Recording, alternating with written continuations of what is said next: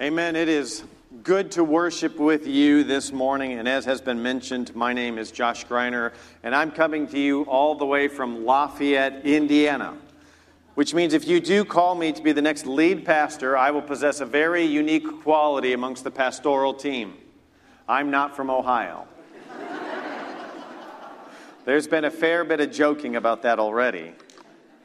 It's an honor to be considered not only for this position, but to preach and to share the Word of God with you this morning. I've had a chance to meet so many of you already at the question and answers yesterday. I look forward to spending time, as my family does as well, with many of you at Bear Lake Camp tonight as we witness baptisms and just spend time together fellowshipping. Look forward to seeing you there. But this morning, right here, right now, as was mentioned, we're here to study the Word of God. And if you have your Bibles, I would invite you to open up to 1 Corinthians chapter 3. We're going to start in verse 5. And as you're doing that, let me ask you a question to consider this morning. Would you agree with me that building on a faithful and firm foundation is one of the most important things that any builder can do? When you think about the home that you live in or the apartment that you're at right now, if the builder did not get the foundation right, would there be all sorts of problems with that structure? Up on the screen is a picture of an earthquake that recently struck Turkey. It was a 7.0 earthquake. And what's most sad about this situation is about 20 years ago, a similar sized earthquake had struck the same country. And there was vows by those in charge that they were going to modernize construction. They were going to ensure that when buildings were being built, that they were going to be built on a firm foundation. And when the next earthquake would come, those buildings, those structures, they would remain. But then 20 years later, another earthquake struck the country, and there was a similar amount of destruction. There was a similar amount of loss of life. Whenever something like this happens, there's an investigation, and one of the investigators concluded this disaster was caused not by shoddy construction. This was caused by shoddy construction, not by an earthquake. It's a sober warning for sure. The earthquake was not the problem. There was nothing that could be done about the earthquake that was coming. It was those who had built the structures themselves, those who were in charge. They did not take the steps that was needed to ensure people were safe and structures were secure. The same could be said of the life of a church. If we're not careful in how we build on a church, then devastating results can ensue. This morning I speak to you as the candidate for the lead pastor here at Berean, and what I'd like to talk to you about, as has been mentioned already, is building on a faithful foundation. And I know that here at Berean that you've been studying the book of Joshua and thinking a lot about the transition of your next lead pastor. I've enjoyed, as my family has enjoyed, watching those services, hearing your study of the word of the Lord in the book of Joshua. And I look forward to studying this morning, what does it look like for a church family to build on a faithful foundation as we study in the book of 1 Corinthians. Before we get there are three, at least, introductory comments that I would like for us to look at that were the immediate context of the church at Corinth. Not that they're the immediate context here at the Berean Baptist. In fact, it's in so many ways, it's the opposite of the context there. But I do believe that it's very important for us to look at the context of this particular book so that we can study this passage in that context. First is this, that there were divisions in the church. There were divisions in the church at Corinth. Paul puts it this way in verse 10 of the opening chapter. It says this, I appeal to you, brothers, by the name of our Lord Jesus, that all of you agree, and that there be no divisions among you, but that you be united in the same mind and in the same judgment. See, Paul had planted the church at Corinth, but Paul had left. And after he had left, the church began becoming divided. Churches being divided are as old as the church itself, but that doesn't mean that church division is a good sign at all. Unity is what Christ promised for his church, and we'll talk more about that later. And unity is even one of the things that we just celebrated. Christ came to bring unity with us and the Father and between one another. Second piece of context that I'd like us to see is that some liked Paul and others liked a man named Apollos. He goes on in the opening chapter, what I mean is that each of you says, I follow Paul, or I follow Apollos, or I follow Cephas, or I follow Christ. Now we've all been there for sure. We have our favorite teacher, we have our favorite preacher, but at the Church of Corinth, things had gotten out of hand. And now there was a genuine rift in the congregation. And we don't know all of the reasons that this rift had happened. Some believe that it was about the styles of preaching, some liking Apollos more, some liking Paul. Paul, elsewhere in the New Testament, we're told, some people said that his preaching was weak, but his letters were heavy. The point being that there were some that were dividing over small and trivial issues, and the camps had been staked, and the church had become divided. And through this mess, Paul was very purposeful in his shepherding care of the congregation. Even though the church might have been shooting arrows at him, Paul came very purposely, very intentionally. And he says this, and when I came to you, brothers, I didn't come proclaiming to you the testimony of God with lofty speech or wisdom. That'll come up here in a little bit. For I decided to know nothing among you except Jesus Christ and him crucified. Paul saw a problem with the congregation. He was going to work to shepherd them. Now, that's the context of the passage that we're studying, or at least the relevant parts of the passage that we're going to be studying here this morning. And what I'd like us to do as we read through this text and study it is to see three truths that we can remember in a growing church. So if you have your Bibles, I'd invite you to follow along with me as I read from 1 Corinthians chapter 3, beginning in verse 5 all the way through verse 15. This is the word of the Lord. What then is Apollos? What is Paul?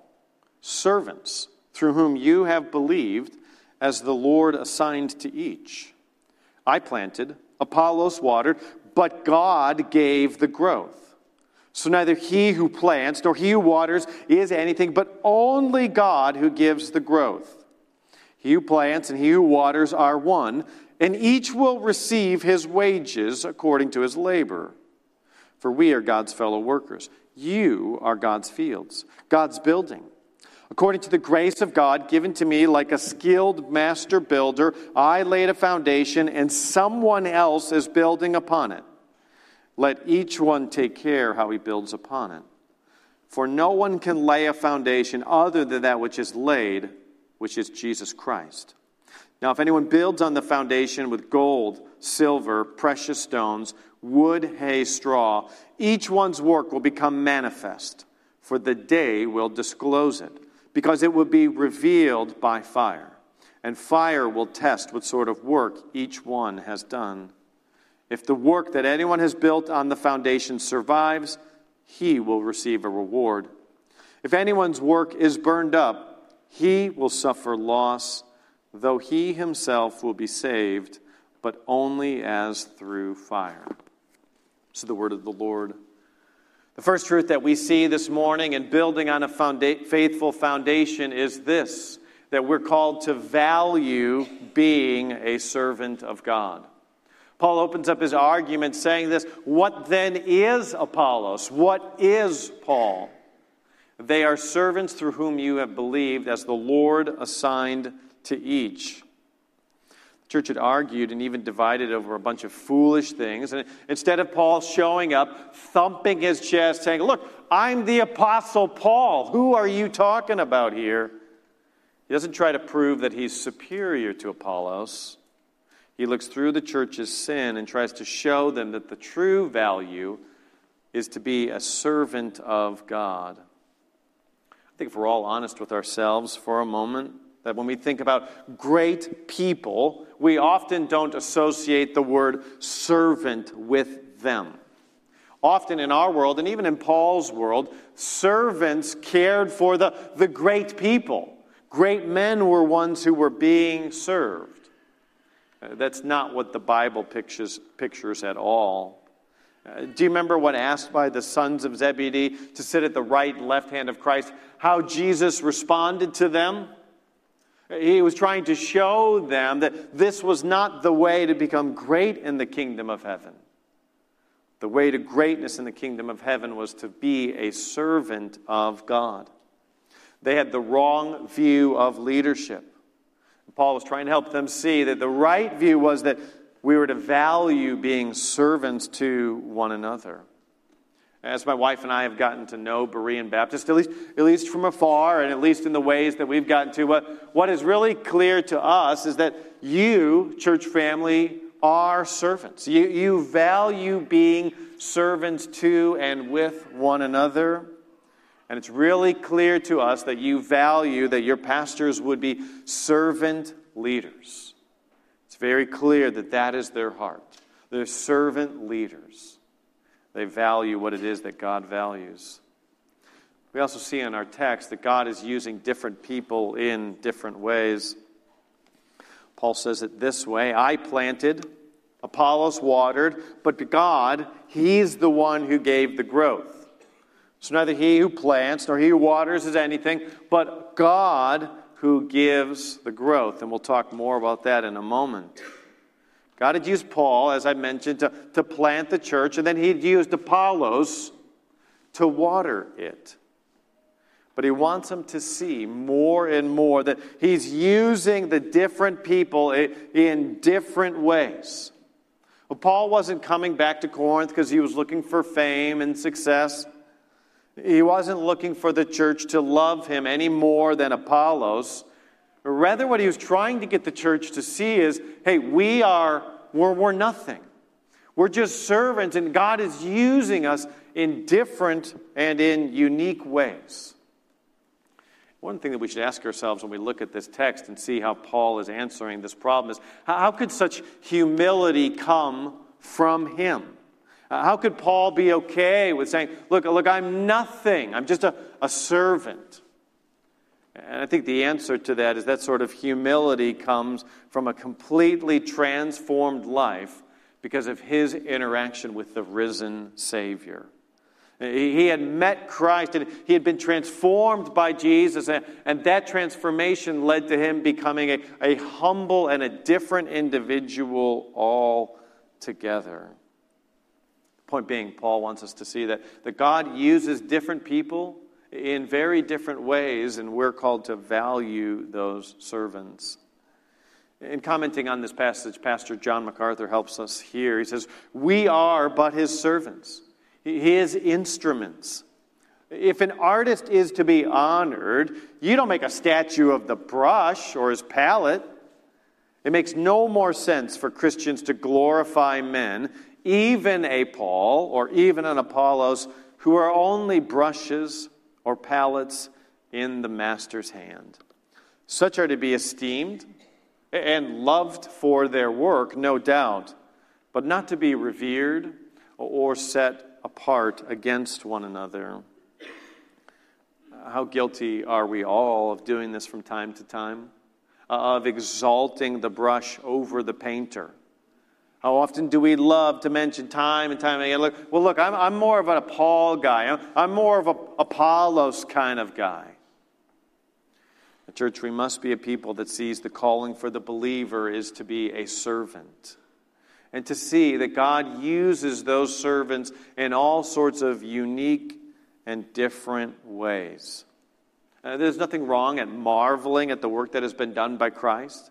There's great value in encouraging one another. That's not what I'm talking about, and that's certainly not what Paul is talking about.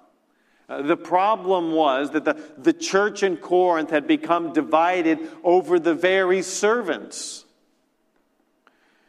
Something more happening in the text too here that commentator Gordon Fee helps us see here. Notice this. Paul's concern, he says, is twofold. First, that they would recognize that the differences between Apollos and himself, which had become an occasion for strife, are in fact, what are they? They are Christ appointed for their common good.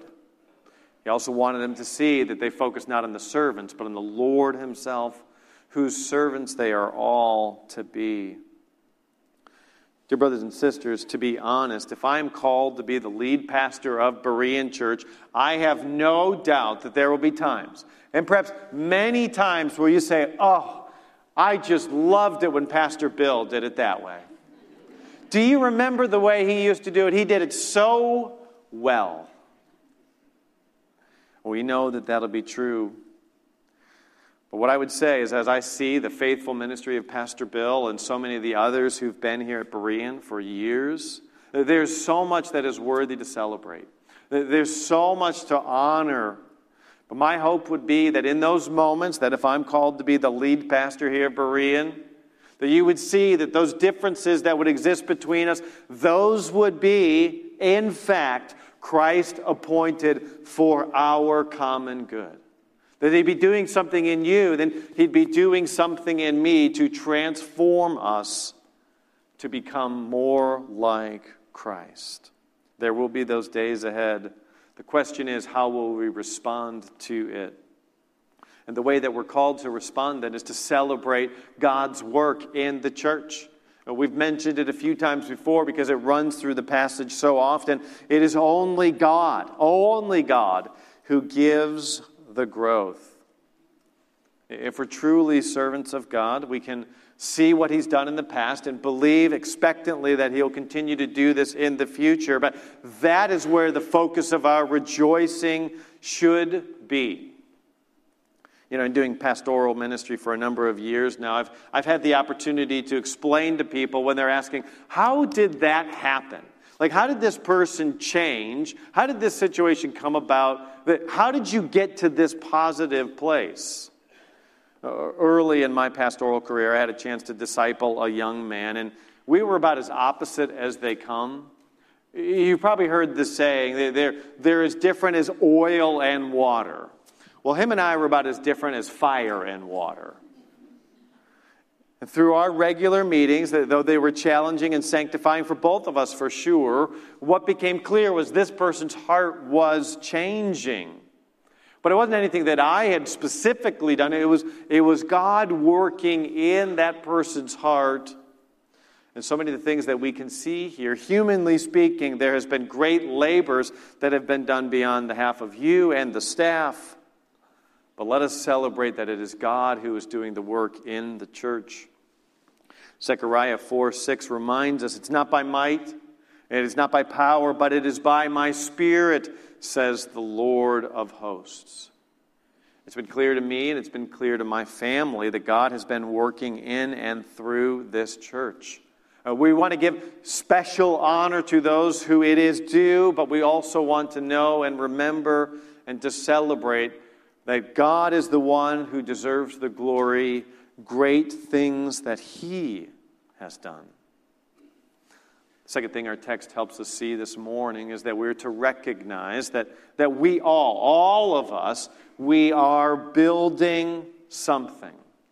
The text says it in two different ways, verses 9 and 10. For we are God's fellow workers, you're God's field, you're God's building. According to the grace of God given to me, like the skilled or wise master builder, I laid a foundation and someone else is building upon it.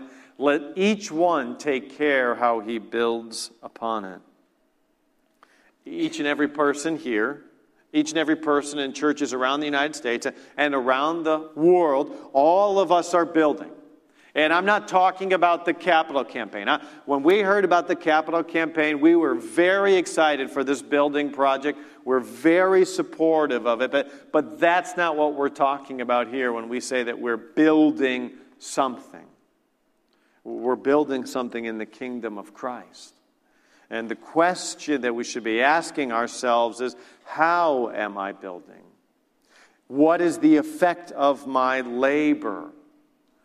The text helps us see this morning that we need to be careful how we build. We need to be careful not to build like the world. There is a temptation in our age to build like the world builds. There's many who are tempted to do that. It could be, for example, a temptation to water down the pure gospel message or not to proclaim that gospel message as loud. There could be a temptation to be silent on key issues of our day. There could be the temptation to make Sunday morning look more like a rock concert and less about an experience of encountering a holy God. We could sub out the study of God's timeless and eternal word for a guy up here telling funny stories and jokes, all to make you laugh. You will figure out very quick, I am not that funny. The church, no doubt, could marry the world today. And in doing something, it could build what it believes is something marvelous and beautiful. The problem is that the church marries the world today, it will become a widow in the next. Paul mentions that he has decided to lay the foundation as a wise builder. In Greek culture, this was an intentional allusion. Gordon Fee again saying, by laying the foundation that he did, Jesus Christ and him crucified, he, Paul, was truly the wise builder in contrast to the wise persons in Corinth. You're probably familiar with the Greeks and their love of earthly wisdom. Elsewhere in the Scriptures, it talks about they wanted to have their ears tickled. They wanted to do things in a way that made sense to the world. And for some, that might have even been the attractiveness of Apollos. Not that he had done anything wrong, but they just liked so much about what Apollos did, and they found his style more compelling, or what it is that he did. But that must be something that we're careful of. We do not want to build the way the world is building. Fee goes on to say it this way: it's unfortunately possible for people to attempt to build the church out of every imaginable human system predicated on merely worldly wisdom, be it philosophy, pop psychology, managerial techniques, relational good feelings, or what have you.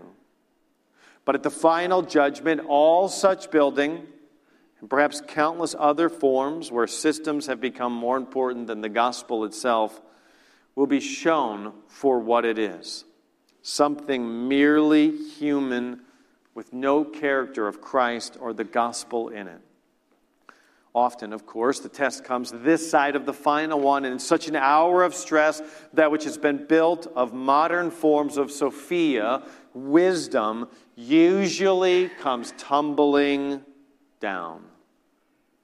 As my wife and I have gotten to know Berean, what is so clear to us is that this church family is not trying to build the way the world tells us to build. This church is trying to build the way Paul did, as a wise master builder. And it's clear from those who've gone before me that there is a true heritage to building, not in the way that the world does that. That doesn't mean that the church will not have to change in certain areas or adapt in others. For example, I bet you if you went to the church at Corinth, they did not have an action day camp. That did not exist back then. It's a great example of using programs and techniques to reach the community and to proclaim the timeless and eternal word of Christ, to build on that foundation that has been faithfully laid before us. But the moment, church, that we use the world's wisdom to build and to grow, we will be in trouble. We need to be careful to do that, not only covertly in the ways that we've been discussing, but make sure that it doesn't unintentionally slip into the church as well. What we need to be careful to do then is to build on the faithful foundation of the gospel. Well, Paul says it this way: no one can lay a foundation other than that which is laid, which is Christ Jesus. Now, building on the foundation means using and building on the essential aspects of Christianity and staying true to that mission. Everything in the church needs to be evaluated in that light. Paul uses this building metaphor, and we can continue to use it here for a moment. Imagine if you were going to add an addition onto your house. And instead of using concrete or some other firm foundation material, you were going to use something like sand. It was cheap. It was easy. The materials were all around for you to build on. Well, when the storms of life come for your house, that new addition will be destroyed and possibly even damage the parts of the house that were built that were firm already. Church, we dare not build on another foundation other than the gospel of Jesus Christ. And my commitment to you is that if I'm called to be the next pastor of Berea, that I intend to build on the foundation of the gospel and on the foundation of the gospel alone. We also see in the text that unity around the gospel should be prized. Now, Paul mentions that it's he who plants and he who waters, they are one. We are God's fellow workers. You are God's field, God's building. Talked about it already this morning. We even got to celebrate a little bit of it by partaking of the Lord's table. Christ had promised to build this church and to give it unity. But our job was to guard that unity. As I look at this church family here, and as we've spent time getting to know many of you, it's really clear to me that there is a great unity in this church already. That unity should be prized. That unity should be celebrated, and that unity should be guarded. I believe very firmly that there is nothing that Satan would love to do more than during this time of transition to sow discord in this church, the way that he had done at the church at Corinth.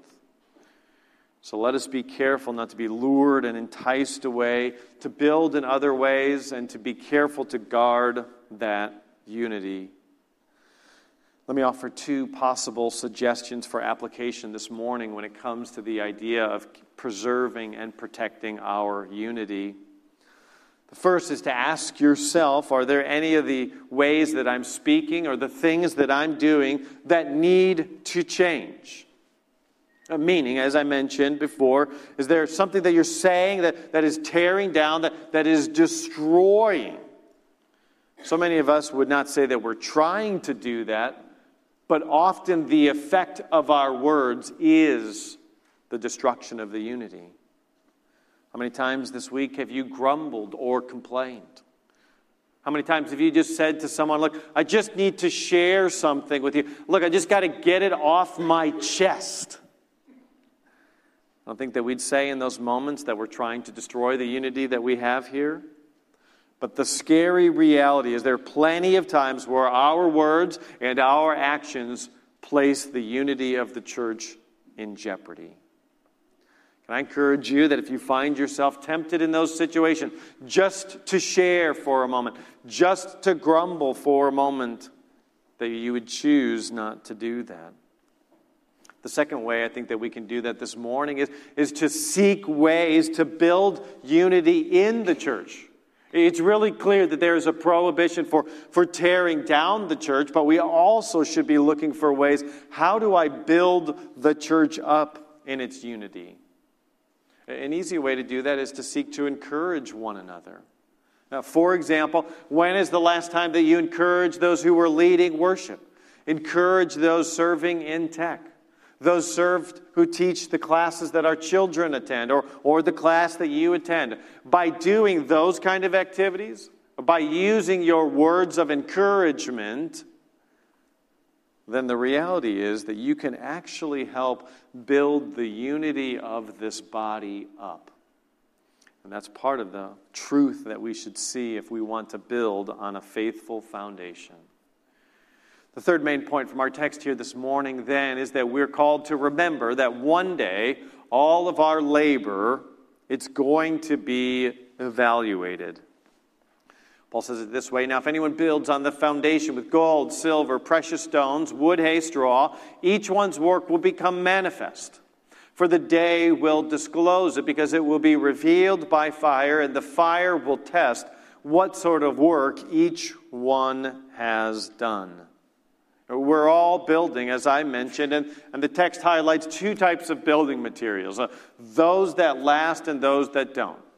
Now, if you're an engineer and you're thinking, look, you can't build a house with just gold. It will collapse in on itself. Just remember, it's a metaphor. Christ's trying to illustrate things that will last through the fire. Things like wood, hay, and straw, those things will not last in the judgment of the fire.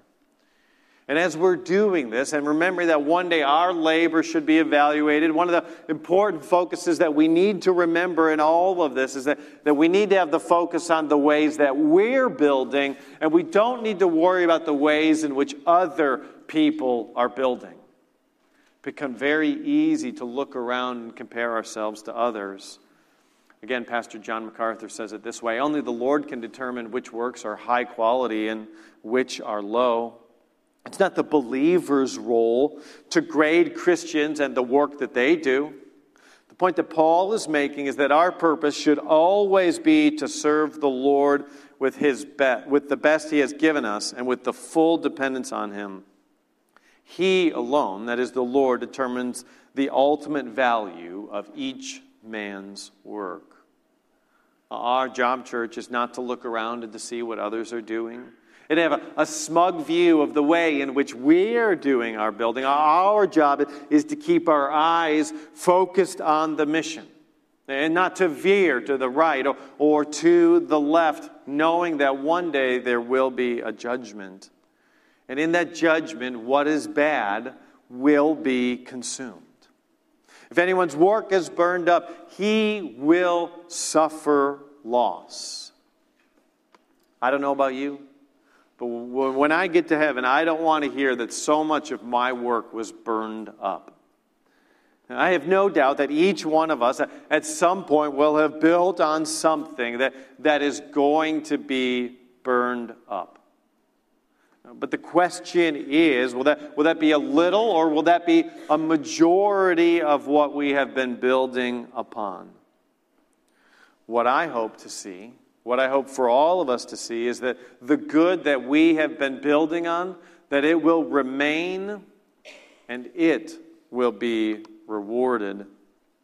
Each one of us will receive his wages according to his labor.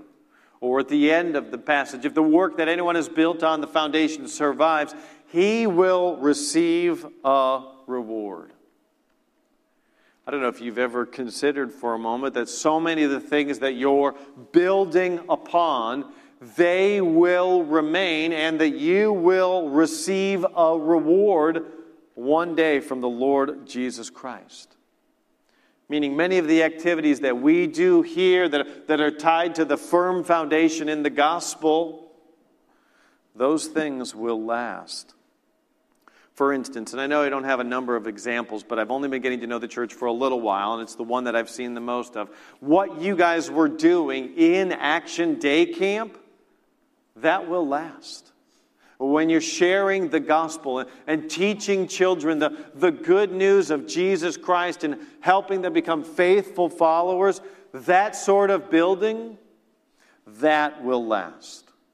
Or when you're serving your brothers and sisters in Christ who are in need.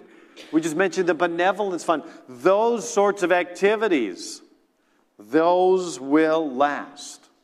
When you wake up in the morning and study God's Word, in the morning when God's people study God's Word, that will last. when you hide God's word in your heart and memorize it, that will last. When you share the gospel with your family and friends who don't know the Lord, when you do that even at work and you take a stand, dear brothers and sisters, that will last and it will remain and you will be rewarded. There's a lot of debate about what are heavenly rewards. There's not a lot of consensus, but there's a whole lot of debate. And I'll be honest, I don't know what they are, but I can tell you this, that when I get to heaven, I want more rewards instead of less rewards. And so then, if we're to build and to have our things remain and to be rewarded, how do we know that it will remain and be rewarded? Let me give you 3 things that I think will help us see that. Number 1, it's our motives. Number 2, our conduct. And number 3, our service. When you think about the reasons that you do, the actual activities and the goal of it being a service, those are ways that we can know what we're building will remain. Meaning if you're here serving on Sunday morning because you're just looking for the praise of man, then that will not remain. If you obey God's word so that you can ultimately get the thing that you want, then that will not remain. If you're serving others so that you can just get something out of this deal, then that will not remain. But when our motives are pure and we're trying to be pleasing to Christ and our activities line up with the Word of God and we're trying to serve God and to serve others, then what we are building on, those things, they will remain. Lastly then, our text reminds us that none of this has to do with our salvation, though he himself will be saved, but only through fire. Brothers, Paul is being very clear that this building has nothing to do with our salvation. Commentator Anthony Thistleton says it this way: every Christian service seriously flawed by self-interest cannot imperil the Christian believer's salvation. What a great and a wondrous reminder for us that with all of our flaws, with all of the times that we have built with wood, hay, and straw, that is not going to ruin our salvation. Because our salvation, as we've mentioned before, as we just celebrated, is by grace alone. It's by faith alone. It is by Christ alone that you and I are saved. And it's by those things alone. Not that if we built on a foundation for a certain amount of time and we built a certain type of thing, then we will be saved. Not that there is some sort of way that in our own activities that we ourselves can fireproof our salvation. It is by the blood of the Lamb that we are all saved.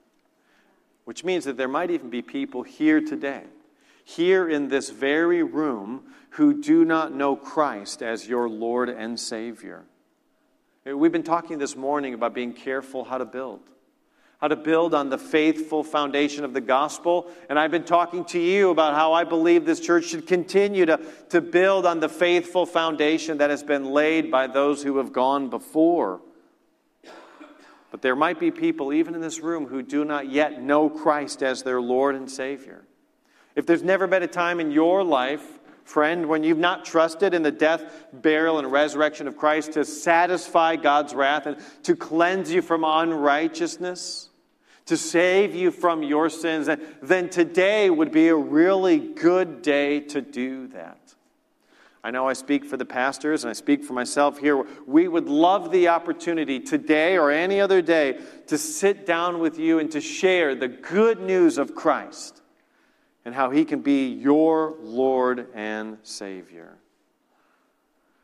Believing friend, I hope that you can see that as we consider building on the faithful foundation, that does not have to do with our salvation. It has everything to do with being pleasing to Christ. I hope that we would be a congregation that values being servants. We're servants of the King.